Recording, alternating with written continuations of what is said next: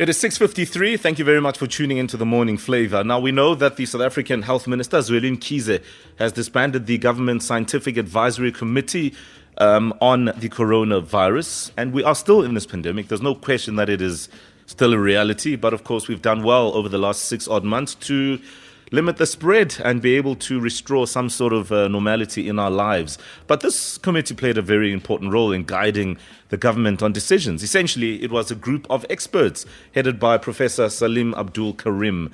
Are we in a position where we can navigate through this now without it? Well, joining us on the line is Angelique Coetzee, the chairperson of the South African Medical Association. Good morning. Good morning, and a good morning to all the listeners out there. Thanks for making time to speak to us. Are we in a position to do this, to navigate these COVID times at this stage without this advisory committee? No, not really. We're still in the woods. We're not out of the woods yet. And the scientific input is extremely important. But it should be, it should be a balanced scientific or a balanced committee. You need your scientists there and you need your healthcare workers working at coal face. It should be a balance of the two. We're not sure what is going to happen because out of the blue, we all received letters on late Friday afternoon just telling us that our term is being passed, not that we were aware that we had a term. But, that was what was said to us. And, it's a bit difficult because there was still some work that the committee was doing and that we would need it to be presented to minister. So I'm not sure what is going to happen, whether he's going to get another committee.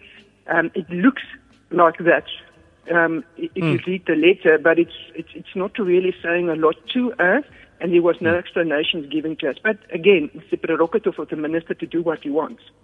It's actually interesting you say that it was very sort of out of the blue and you feel it's premature. I mean, as somebody who's part of this committee, tell us about that balance of the decision-making, because on the one hand, you've got to balance it out with the science and obviously other factors that influence our setup as a society. So how much of of the advice we're giving the government did they actually use?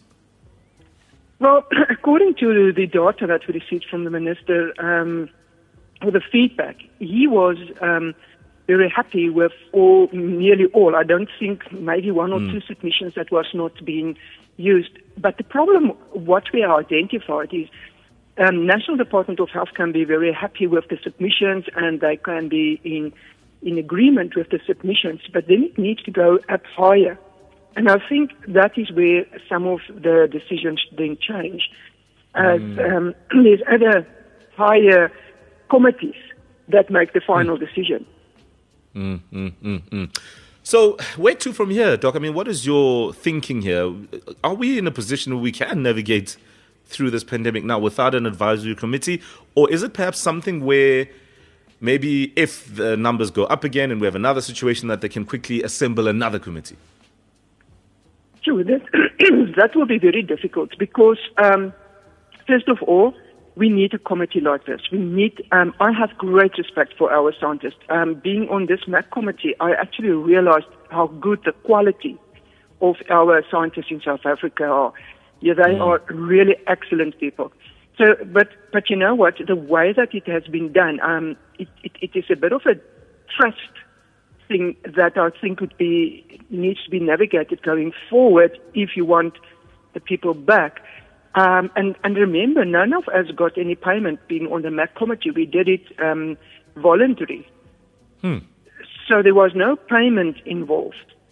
And a lot of work from all of us went into these submissions. And so yes, going forward, there needs to be a scientific committee.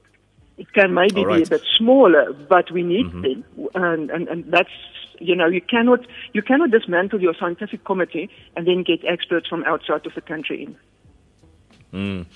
Listen, Doc, thank you so much for this. This is so important. And thanks for the picture that you've painted for us in terms of how the committee worked and even the fact that you guys were just really doing this out of the goodness of your heart. Call it country duty.